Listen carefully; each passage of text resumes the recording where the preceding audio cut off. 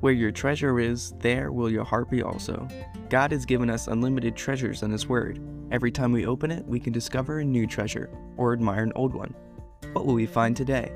Here's Carla Early with Treasure Hunt in the Word.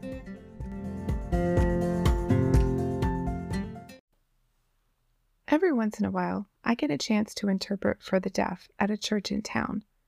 I learn a lot when I'm preparing for interpreting a service.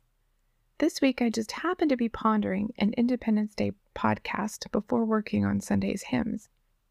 As you know, hymns convey a great deal of theology, so they're extra important to get right. The one I ended with, Standing on the Promises, I'd sung all my life, but rarely contemplated its meaning. Given that our 2 feet don't actually stand on God's promises, I searched for a more precise word to use. A quick internet search found a deaf man actually explaining the song to a group of deaf people. For the first verse of Standing on the Promises, he used the sign for depending. That was perfect. We depend on God's promises. We actually base our whole life on them. After all, we believe that He who promised is faithful. In the chorus, when we sing standing 3 times, he used the sign for depending for the first one, trusting for the second one, and continue trusting for the third one.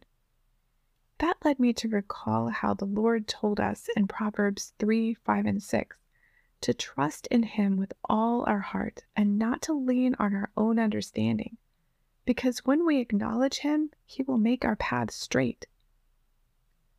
I know this is Independence Day, but it suddenly hit me that there's no way we can be independent of God.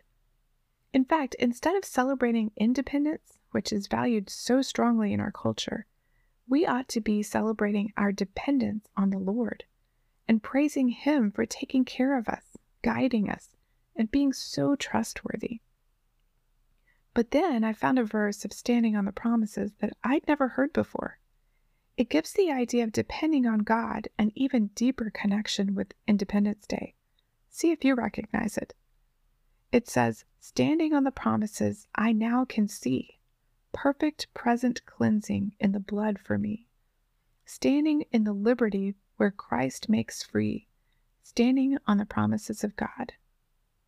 Didn't Jesus say He came to proclaim liberty to the captives, to set at liberty those who were oppressed?